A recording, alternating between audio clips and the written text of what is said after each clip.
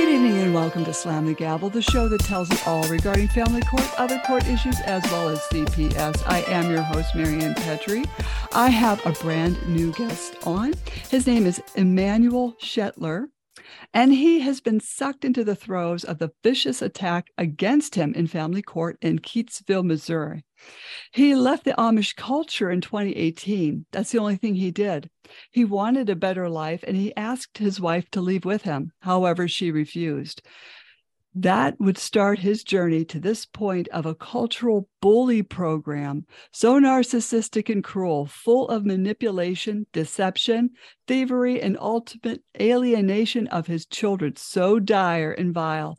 They hid the sexual abuse of his daughters for over 2 years. While the Amish mother continued to give the predator access, she lived under the same roof as another sexual deviant who finally was convicted for the brutal rape of his sister. He died within days of being in the prison system. The government in Keytesville has shown itself to be so blatantly corrupt, it's unfathomable.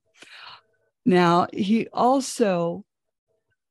his ex, after telling him of the sexual abuse of his daughters, then filed false allegations calling him, his girlfriend, and her 16-year-old daughter child molesters. Their attorney informed them that her attorney wrote the ex parte, yet did nothing with that information, which now leads them to believe that he was just as corrupt as them. The judge awarded her custody, even with her admitted drug use, failure to report sexual abuse, and admitting she only filed the orders to keep him away from the kids. The judge refused him a court date for the restraining order, which he kept in place for 1.5 years, further alienating him from his children. And I welcome you to the podcast. And I'm very sorry, Emmanuel, that this is all happening to you. Where are you at right now with all of this? Some days I really don't know where I'm at.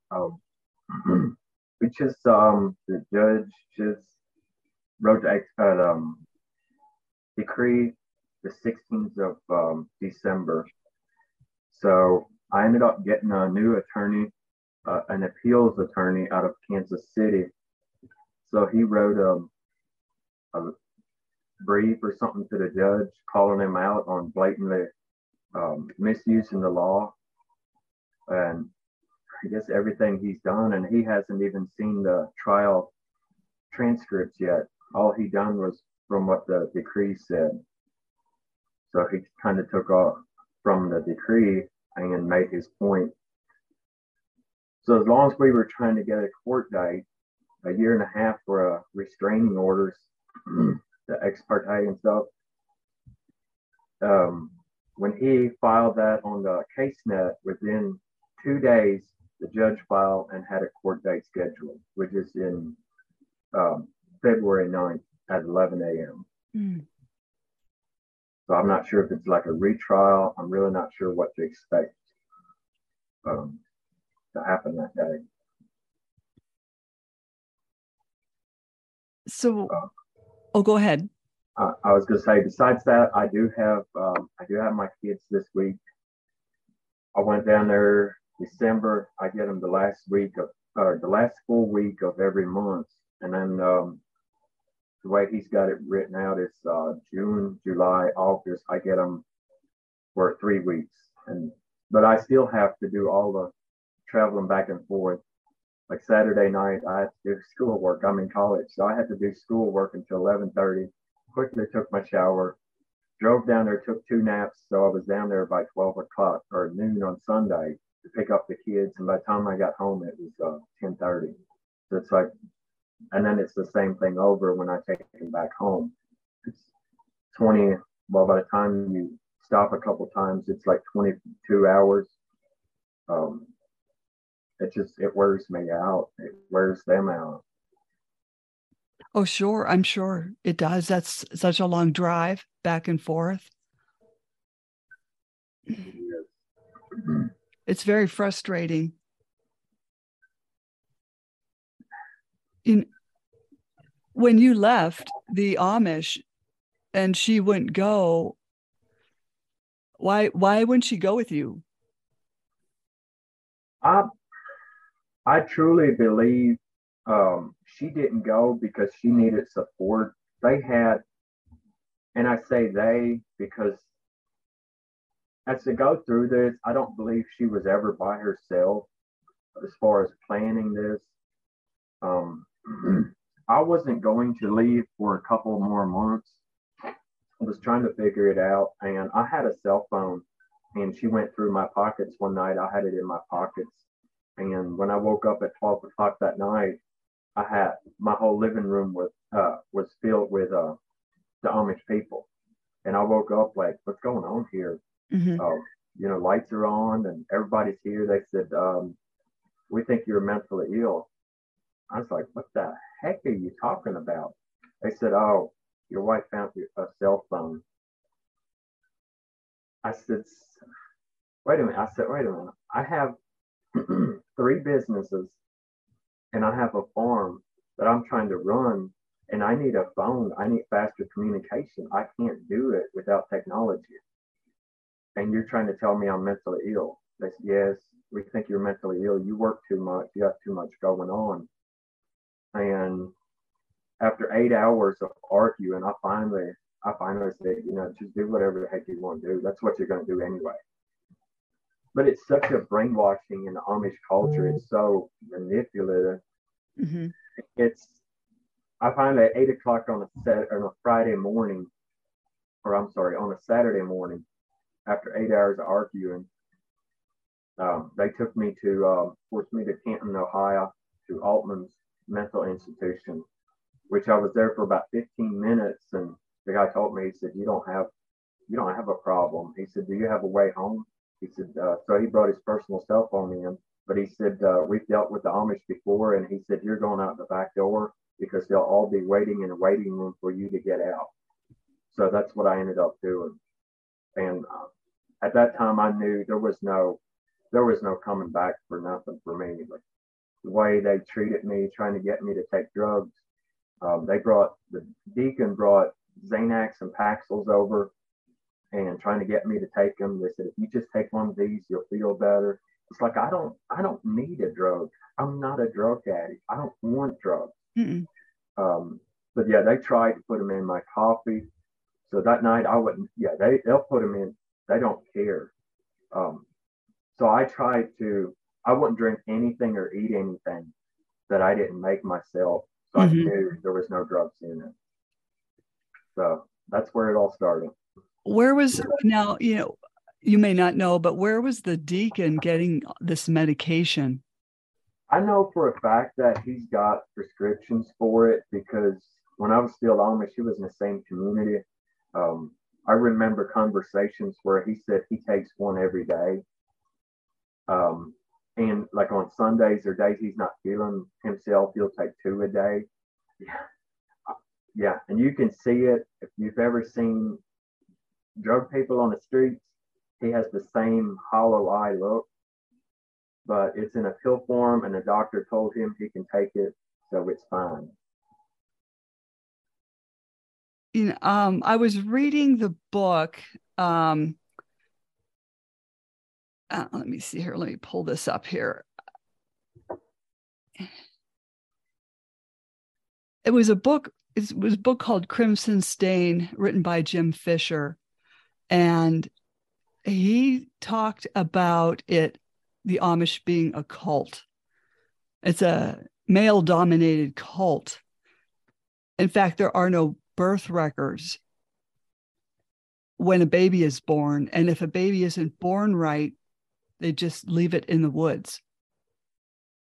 I've heard of that. Now, I don't know as far as like my 5 children, 3 of them were born at a midwife, Amish midwife, the twins, and then my oldest son, I had to give birth to him. We didn't take it up there, but like the midwife would actually get the birth certificate. So we had birth certificates. And then the youngest 2 ended up being born in a hospital. So we had their social security numbers and birth certificates.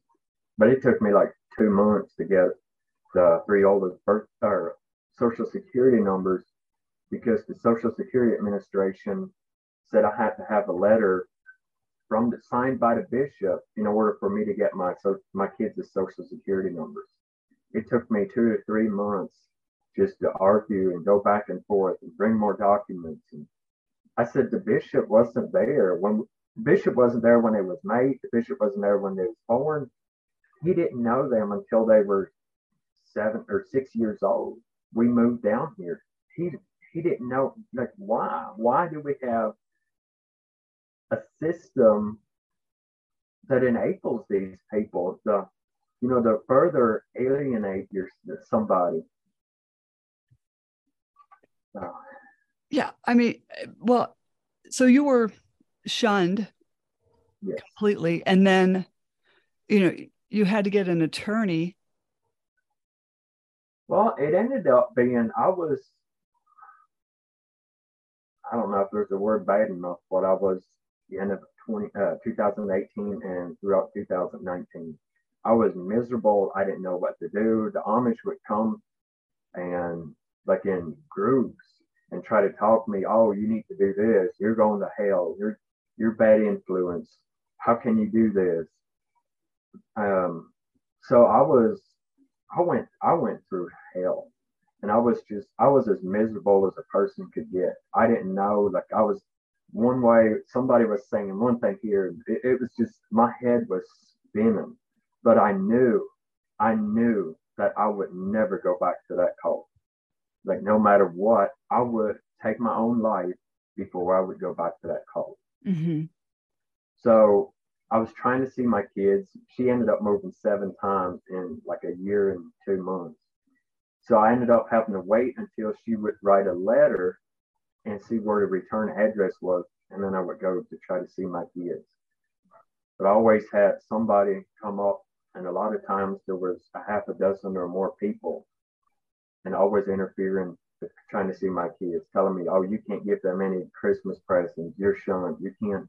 One time I gave them, I think, 6 chickens or baby chicks, because they love little small farm animals. Yeah.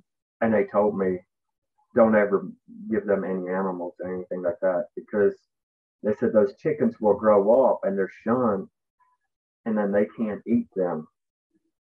Yeah, because they're shunned. So it was there was an obstacle every time. And I didn't know what to do until in 2021.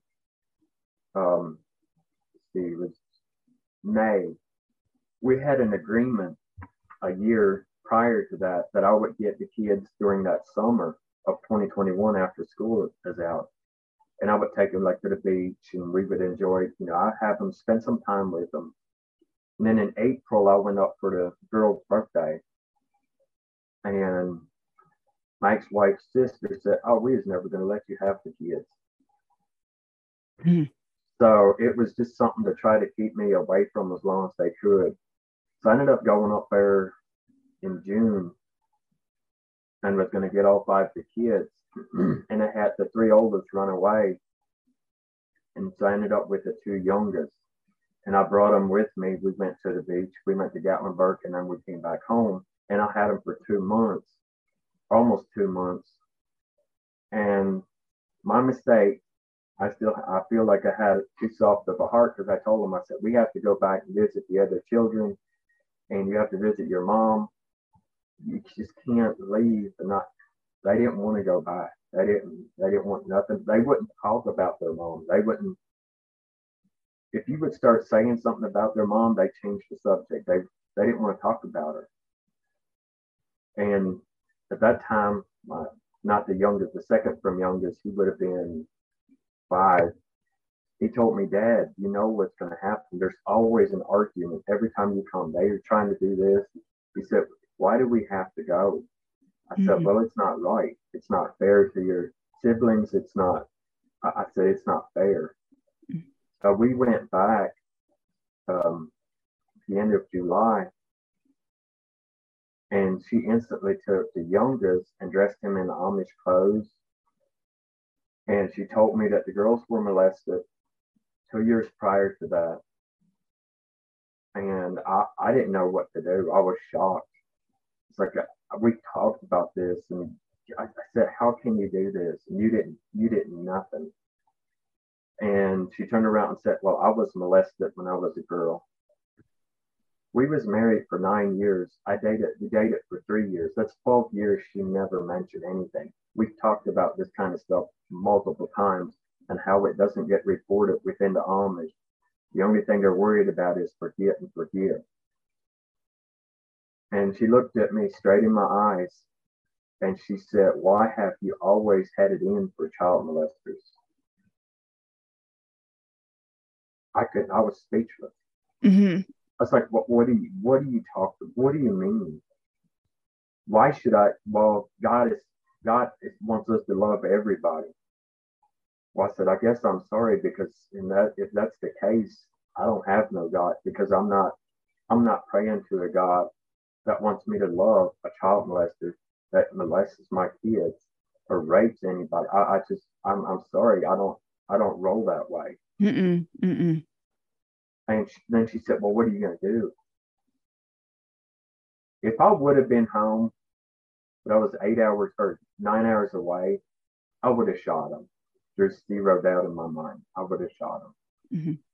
But the more I got to thinking about it, on the way home, I was like, I can't, because my kids will always stay in. I can't do it for my kids. Mm-hmm. If I go to prison or whatever, they will be stuck in that place. So I made 4 reports. I'm social service in Missouri, social service in Kentucky. I had a deputy sheriff come out to the house, and I made a report to him, and also reported in Kentucky to the sheriff's department. That was on a Thursday. On a Saturday or Sunday when social services went to her house, apparently she switched the story. I don't know. I really don't know what happened, but she accused me of molesting my youngest son. And she also said my girlfriend did, and she threw her daughter in there. Oh. Everybody that was in my house. So I had the restraining orders, allegations. The state trooper came out to my house and he said, you're going to jail. What is your side of the story? I said, well, excuse me, but I don't have the side of the story. Because first I told him, I said, you have it wrong. I said, it's not me. It's my brother that molested my daughters. And he said, no, I don't have it wrong. Until I realized what really was going on. Because at that time I was doing hot shot hauling. I was in Idaho, and only had because she took my youngest son, and made so I couldn't take him. So me and my second youngest finally just left. So I still had him here. He was with my girlfriend and her daughter, and they FaceTimed me from Idaho when the state trooper and the social services came. So yeah, they came and snatched Christian out of the house, which in her report, there was nothing out of place in the house. There were no concerns as far as that. And he wanted to take a bath before he leaves. She went in the bathroom, took naked pictures of him, which never were in any of the discovery. She didn't have them anywhere in there. And then she took him. She took him in her truck and said, well, they're going to have an interview the next day, and if nothing is said, she will bring him back. So she had my ex-wife bring the rest of the children up here to Kentucky for an interview, which I have the recording, and anybody that listens to it, it's nothing but a bunch of perverts. I've never experienced anything like this. And it ended up, she took all the kids back after she admitted that the girls were molested up here, and that she knew that they were molested 2 years prior. And she still got to take all the kids back with her. And so that's kind of where, and when she filed the ex parte, she filed a legal separation also. So that's kind of how it all got in play, because the 2 months that I had the boys, I was trying to get a divorce, and I kept calling Kentucky, and they would send me to Missouri because the children have been there longer than 6 months. And then I called Missouri. They said because this is their primary home, this is where she had left from. I have to file it in Kentucky. So I was arguing back and forth for 2 months, and then she ended up filing legal separation in Kentucky, or in Missouri. I'm sorry. You have been through such you know, a turmoil, now she was living with a predator as well. When she moved because when she left here, because I left, and then 2 months after, I'll backtrack a little bit. 2 months after I left, they finally got me talked into coming back. Oh, you have to come back. You have to come back. So I told them I'm going to have my phone, my clothes, and my truck. Okay, that's fine. They're okay with that as long as I come back. And I was like, well, I can do that for the kids. I have to do something.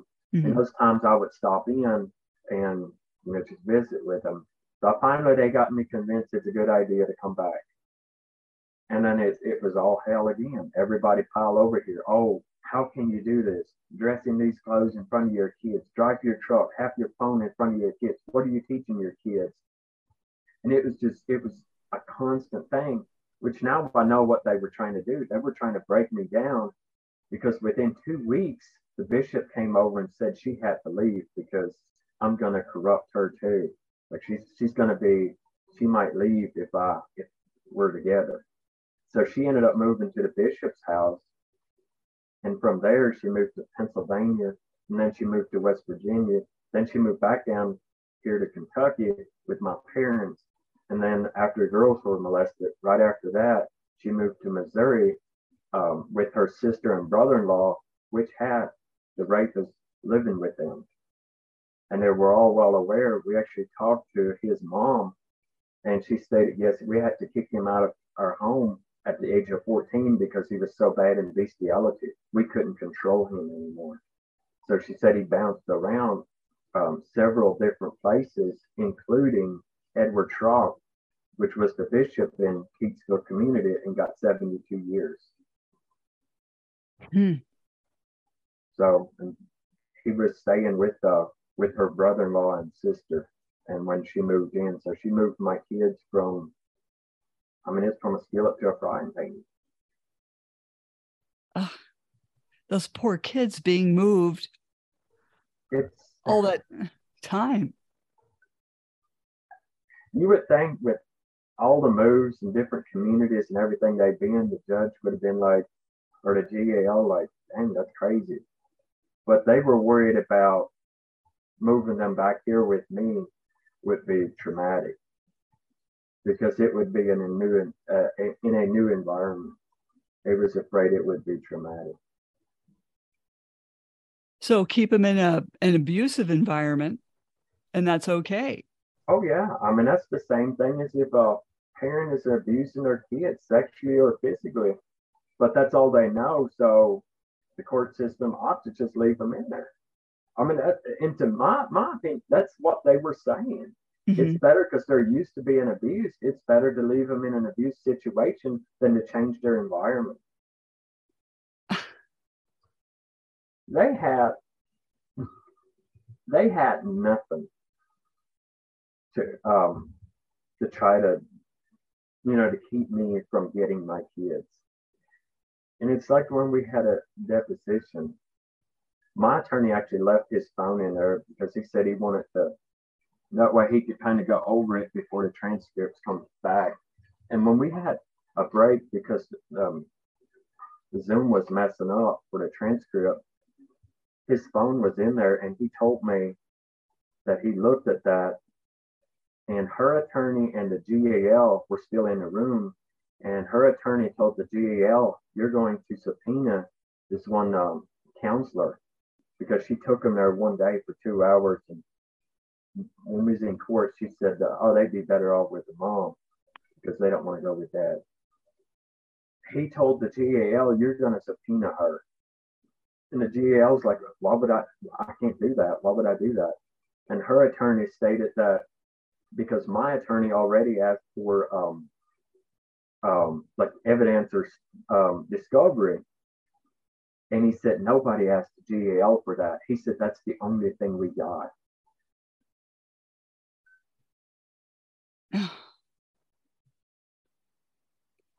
Now, at some point, you realized your lawyer was in on this as well? This was the third lawyer. I had one out of St. Louis that wasn't doing anything.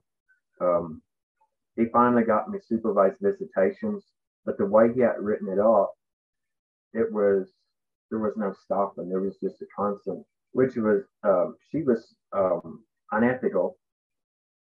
Um, it was that was a nightmare in itself.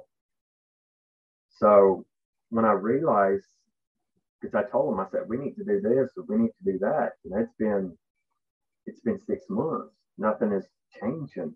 He said, well, you just sit back on your couch, drink a beer, and watch Netflix. I was like, dude, you don't understand. This is my kids' lives. Mm-hmm. And he said, and then the one time he told me, he said, or you might as well do as I say, because he said, if you don't, he said, I can ride this out forever. And that's the point. But that's when I knew this is over for him. So I hired another one. I was going to try to do it myself, but I knew I can't do it. It's just too much. Mm-hmm. And we didn't have him a month. And then one time we went in his office, he didn't know I was coming in. He was cussing F this and F that behind there, his workers. And so I quit and got this attorney when we was there on May 5th of last year for our restraining orders. Me and my girlfriend both had a court date when a judge basically laughed in our face, oh, I ain't got time to deal with it today, after we drove 9 hours down there and took off. He was there, and then we got him, and I thought he was good, and he was, as far as his talking part, was really, really good. We sent him so much stuff, so many evidence, and he told us he was going to use the ex parte as far as her attorney writing that, because in her deposition, he asked her about the ex parte, and she said, well, I was afraid he was going to come get the kids. Like, that's why and he said something about something else that was written in the ex parte. She said, well, I don't know what's all written in the ex parte. And he told me he had 3 different cases with this attorney, which included mine, in 3 different counties with 3 completely different people. And he has put them side by side, and all 3 of them were identical handwriting. And at one point, he had told me he had gotten a handwriting analysis, and that was going to be his last thing he was going to use, like in court. At the trial, he was going to bring that up, and which everything he had said leading up to the trial sounded really good. What he was going to do, he wasn't going to leave any stone unturned. Mm-hmm. We get to the trial, and she's up there 3 hours. I'm like, there's nothing said. So she obviously did not present any of the evidence or anything. She didn't have nothing. The only thing they harped on, I left her. And that's what I said. I didn't leave her. I was forced to a mental institution, which to this day, they still have my phone, which was a $1,000 iPhone that she stole and never gave it back.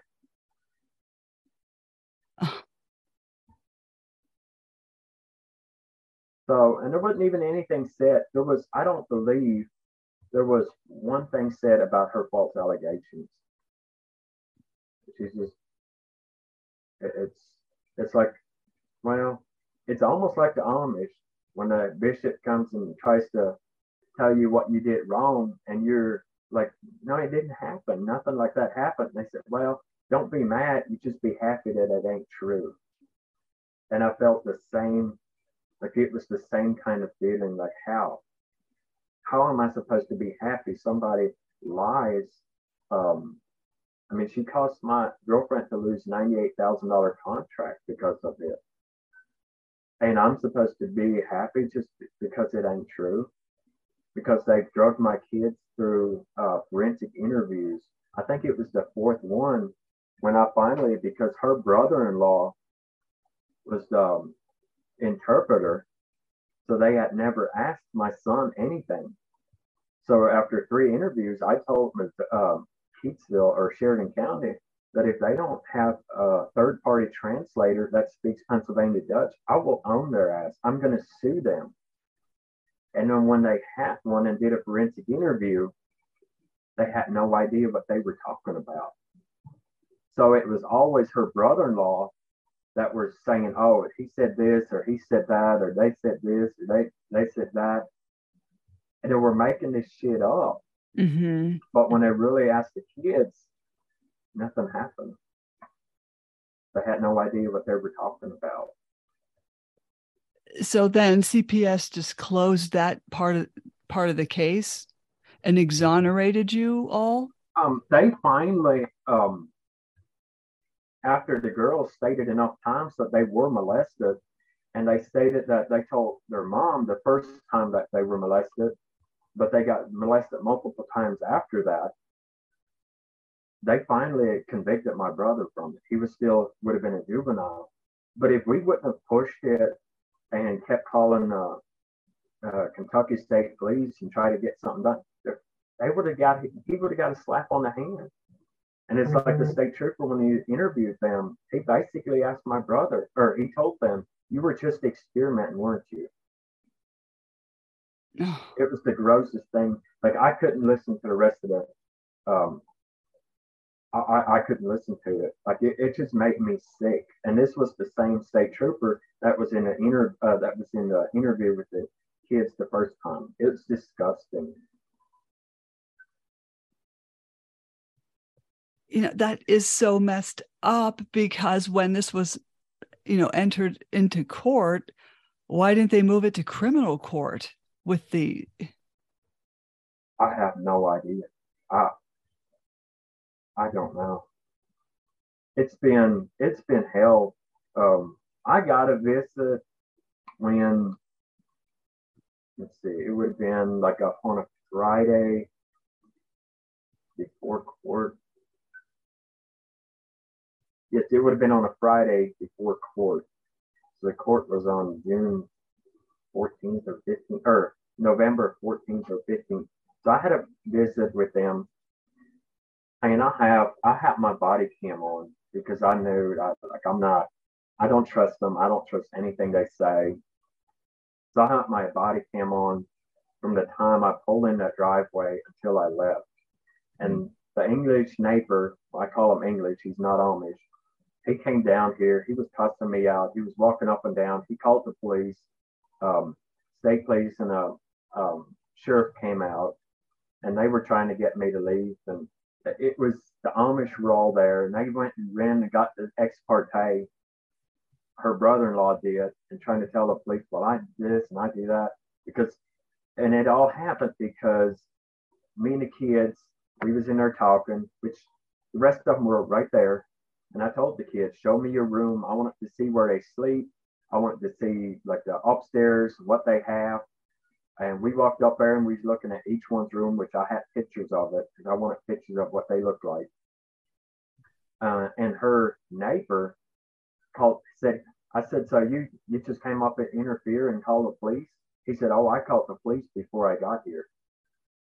I said, so wait a minute. You called the police as soon as you knew I was here. I said, who are you? Mm-hmm. I said, are you the supervisor? He said, I can be. I said, and what are you supposed to be the police too? He said, absolutely. He said, I said, so basically you're everything. You're the police, you're the supervisor, you're supposed to. He said, well, I can enforce the law. Well, I said, if that's the case, you need to get the hell out.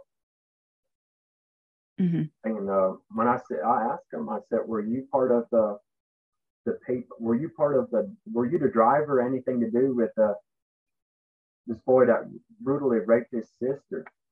And he got right in my face, within a foot of my face, and he used his finger. He said, don't you ever talk about him again. He paid for his sins. And he said, we can take this outside, which I knew what he wanted. And I was hoping, I'm standing right there like, and he said, I can't believe you fucking said this and you did that. And then in court, he said, oh, it was just a normal conversation. It wasn't heated.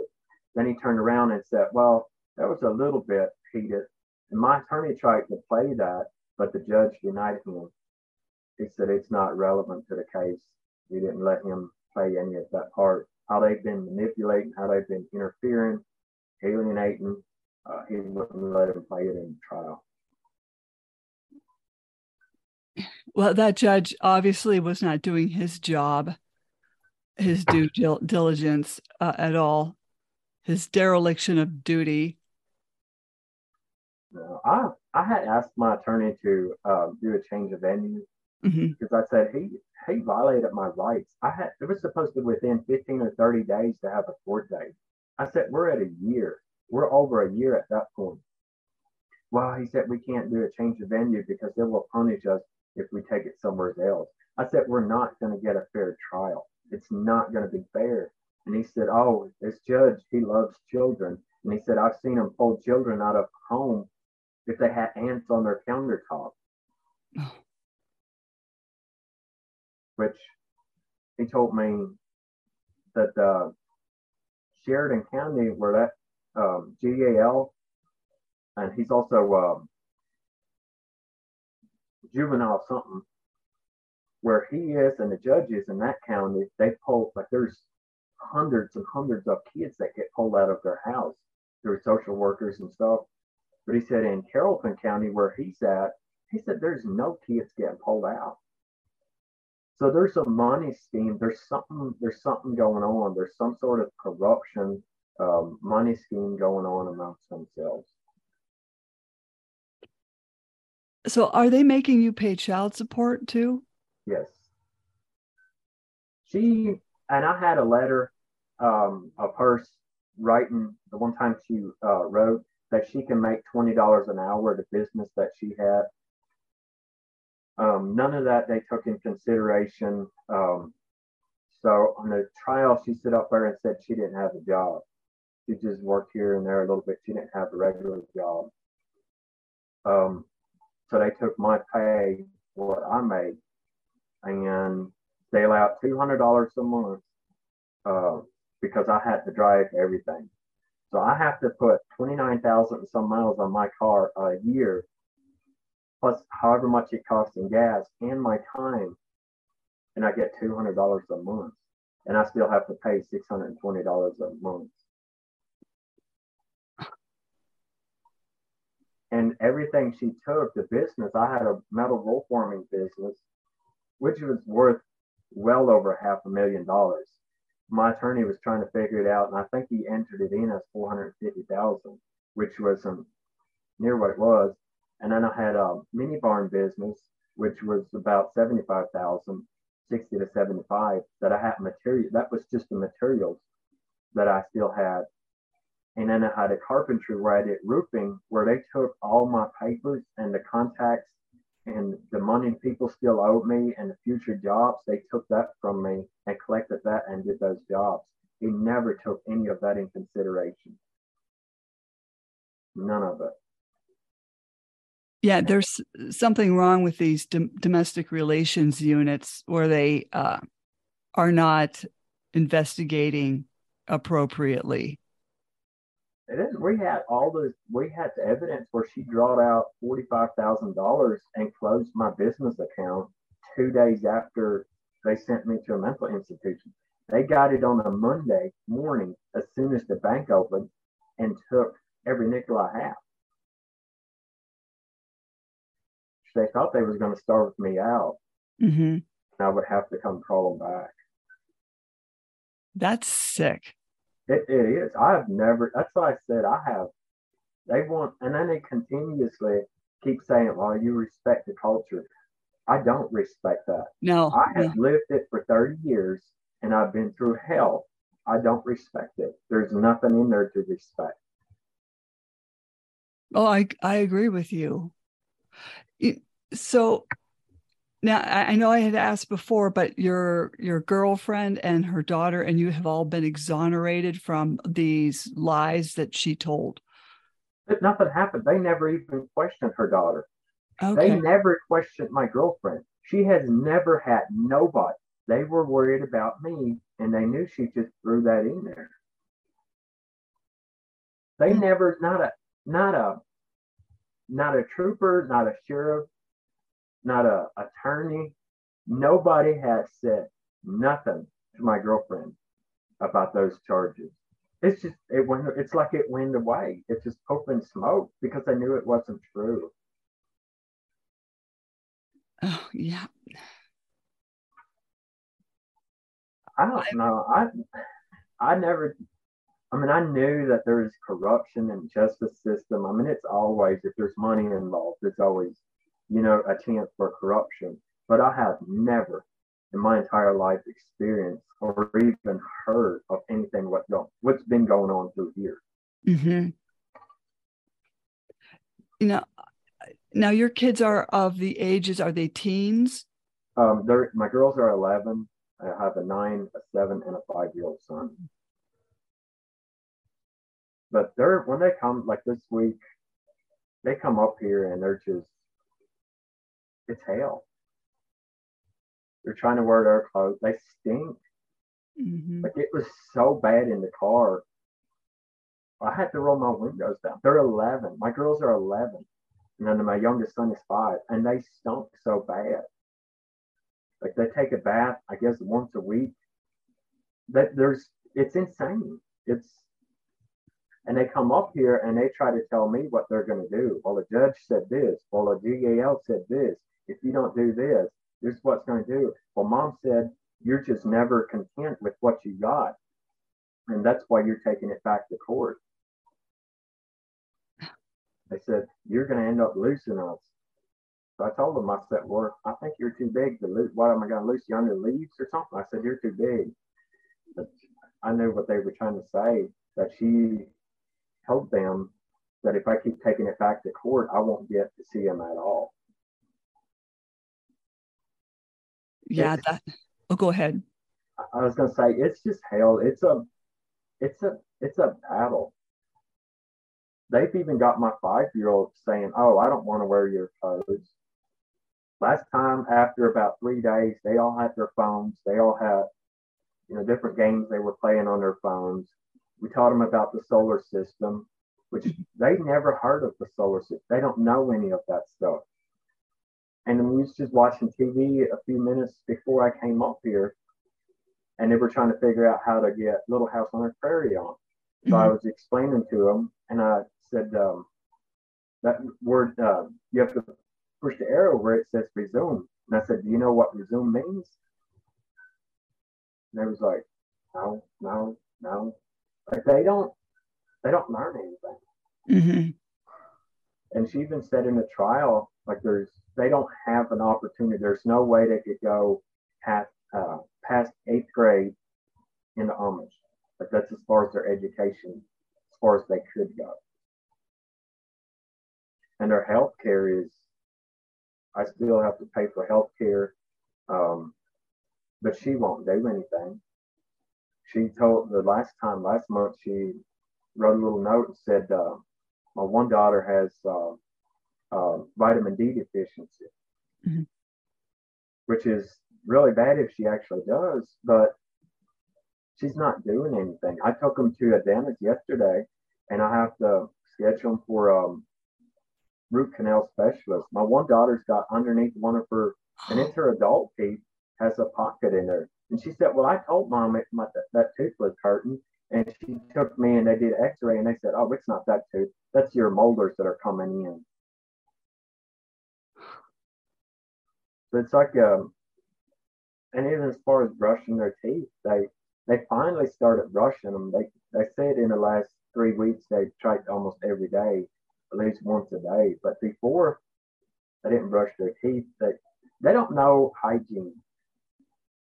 They told me because they have an outside outhouse, And I said, isn't it cold to go out there, especially if you have to go at night? They said, oh, we have a bucket in our closet that we just pee and poop in the closet if we have to go at night if it's too cold, and then we'll dump it out. Like, I mean, it's 2023. They have no toilet. And here you're paying for medical and she's not even using it. I've had insurance on my kids for 4.5 years, and she knew the one time she did use it when the girls were sick, when she was living in Pennsylvania. And I told her, if she don't take them to Pittsburgh Hospital and get them checked out, I will come up here and I will take them myself. Because at that time, I still tried to respect them. And she took them in there, and they both of them were diagnosed with Lyme's disease. And my insurance paid for that. That's the only time she ever done. All 5 of my kids have been diagnosed with Lyme's disease. And last time, one of my girls had ear infection when I had them for a checkup, and they gave her amoxicillin. And I asked her, I said, you make sure you took the rest of that amoxicillin so your earache goes away. She said, no, Mom said, I don't need that. She threw it away. She threw the amoxicillin away, her prescription, when she got home and didn't finish taking it. That is so serious, along with the root canal issue. Because I had read where a brain surgeon was saying that, she had to do an operation on a kid because the ear infection got so out of control, it went into the brain. It is. I don't know if you know anything about the Amish, but it's insane. Like, you cannot turn your brain enough to think the way they're thinking. Like, I've tried, and it's just, I don't know. You can't, because even as far as getting married to their second cousin or first, whatever it is. Yeah. It's all love, and that has to come from God. And instead of using birth control or anything like that, it's like, oh no, that's a gift from God. We don't care if we know that these kids are going to be ill, these kids are going to be autism. It's a gift from God. It's just the way they look at things. But then you have the whole traditional system, standing up there and saying, oh, what they're doing is right. These are just little pawns for, she's the mom. She gets to do whatever decision she makes. And she's supposed to make the major decisions on their health care, but she won't call me. She won't talk to me. There's no communication. I don't even have a phone number where I can talk to her. Mm-hmm. So, they have, and that's what I said, I have to do something. I would go to prison trying to keep my kids healthy before, I can't do it. And it's been forever like this. This is all, education neglect. They could get her on medical neglect, failure to thrive, and they're not doing anything with this mother. They're not doing anything. And even when Andrew went back, when we went back, because I had both of them in the doctor's office, and they both had Lyme's disease. And her response to that was, I figured they probably did.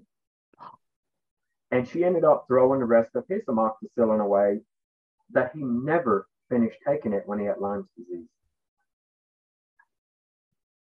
And the judge doesn't know anything about this. He should know everything. We had all this. We had the records where I took him to do it. Like, I don't know. The GAL's recommendation was that I get full legal and physical custody, and I forget what she gets. Like, she could have.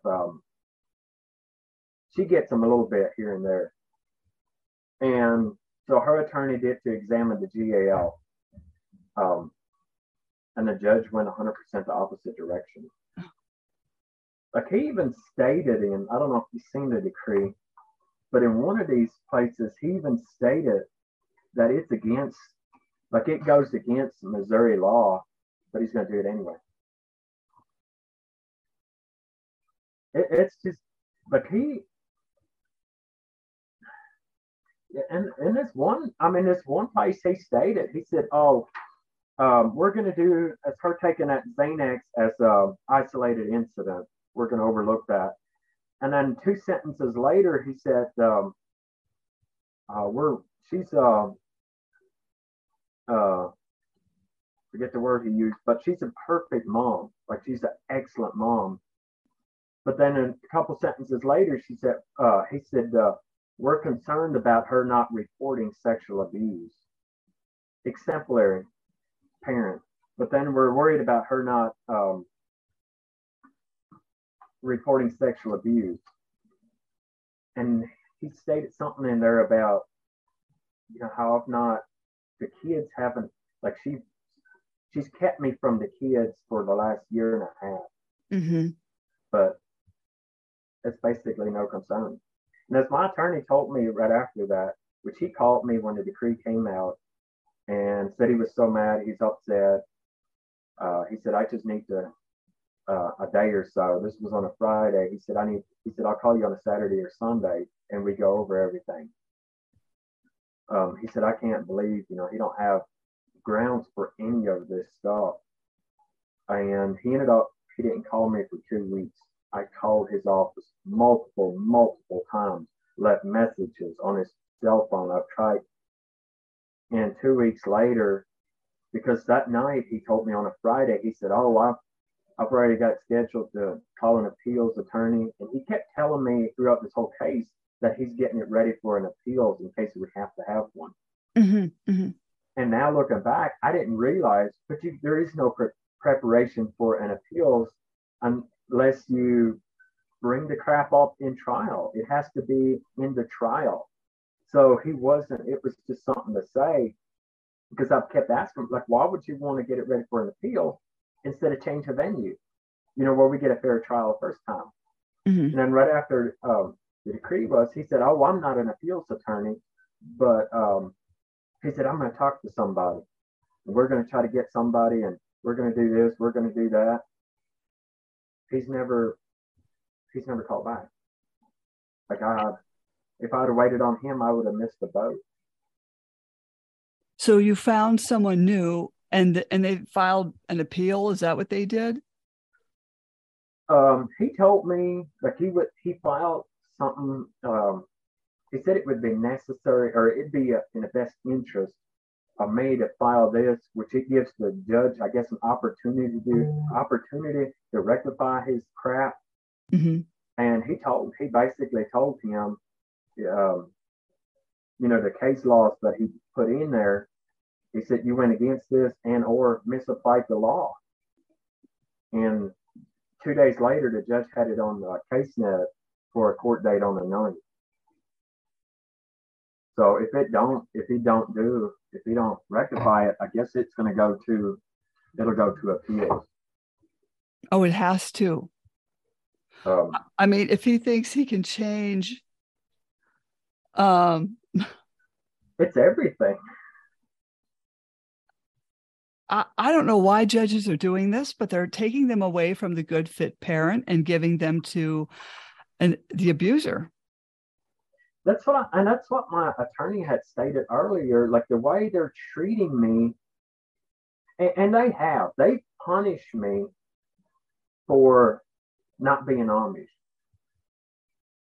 and I don't know why. And the judge even put it in his decree. Something about how that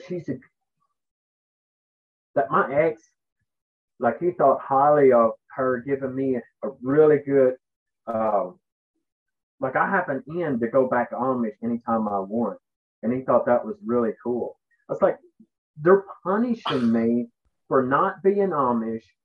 They want me back in a sexual abuse cult. Like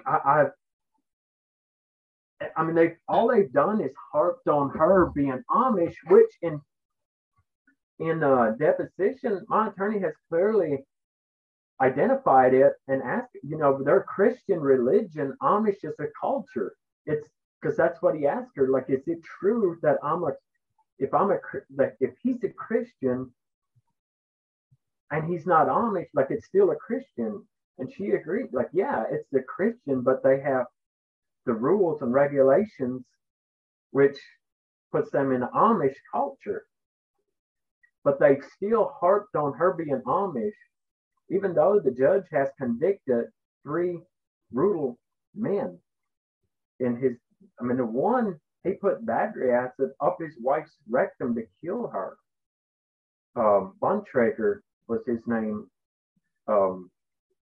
Yes, he gave her aspirin, and that's what they think the Amish don't know, but the Amish know cruel ways. He gave her enough aspirin to ruin her liver because he was having an affair with the maid that he had, and she ended up getting pregnant, I guess, before his wife died. And then when she finally went in a coma, he put battery acid up her rectum to finish her off, and nobody would have known because the Amish don't have autopsies. Mm-hmm. 10 years later, he was working for wherever he lived in Missouri. He was working for like the courthouse, putting cabinets in and a bunch of different people. He drove his horse and buggy up there and told them, oh yeah, by the way, I killed my wife 10 years earlier. And he thought he was going to get a slap on the wrist, like, oh, you've done a lot of work, you're a good person. That shipped his ass. They ended up having to dig his wife's body off in Kentucky, where he lived at that time, and send it. I believe they said they sent it to Kansas City to a lab to make sure that's what it was, and he was right. And then as soon as he realized that he was going to get in trouble for it, he tried to change his story, but it was too late. Mm-hmm. So they're brutal. Oh well, yes. The book I mentioned, Crimson Stain. Yeah, they are very brutal. I've just listened a little bit to, I believe it's called Amish Deception. And I believe it was a Schwarzentrooper Amish that wrote the book. Or he used to be Schwarzentrooper Amish, which is the lowest class of Amish. And I believe it was written by David Yoder. And I haven't read the book. Like, it's kind of the rules, what they go by. And then he kind of lays it out like how it's unbiblical. Like, none of the stuff they do, because they're more concerned about their rules than they are about the Bible. And how different people has already said in the Amish, it's more about the rules than it is about the Bible. Mm-hmm. God wants us to have a fence. God wants us to, keep everything contained. And I don't know if you watched any documentaries or not, but there's one out there. I think they got, I forget how many, but this guy stated his son is the one that's making the documentary. But he left. I think his parents left when he was like 13 or something. And his dad stated in there that his uncle, when he was the bishop or preacher, his uncle told him, oh, you ain't preaching hard enough. You have to put brimstone and fire. You have to scare the people into thinking this. That's how you keep them in control. Mm-hmm. Oh. Well, do you have, do anyone try to reach you to talk to you about your story? If anyone has any questions, how can they contact you? They can contact me through my email. I don't know if you have it there. Yeah, I've got it. Yeah. Do you want to say what it is just for them? Yes, that's fine. Mm-hmm. Oh, you want me to say it? Yes, please. I'm sorry. That's okay. It's KY as Kentucky Fast Roofing. That's FASTROOFING @gmail.com. I'd like to have you back on to the podcast for an update as you go along. I'm very sorry this is going on and this is happening to you. And the judge that let this go, he is committing child abuse, child psychological abuse. He's a child abuser in a black robe. I agree. Actually, you have that wrong a little bit. I mean, correct. But he's the first judge I've ever seen that don't wear a robe. Interesting. Exactly. And his courthouse also don't have cameras around, which is another interesting fact. Wow. Well, I can't wait to have you back on again. Don't jump off. Thank you so much, Emmanuel. Slam the Gavel is a podcast to help the public understand what really goes on in these family courtrooms. I'm your host, Marianne Petrie, author of Dismantling Family Court Corruption, Why Taking the Kids Was Not Enough, and Cry Out for Justice, Poems of Truth. Please join us again here with Emmanuel in the future and other exciting guests. Thank you so much.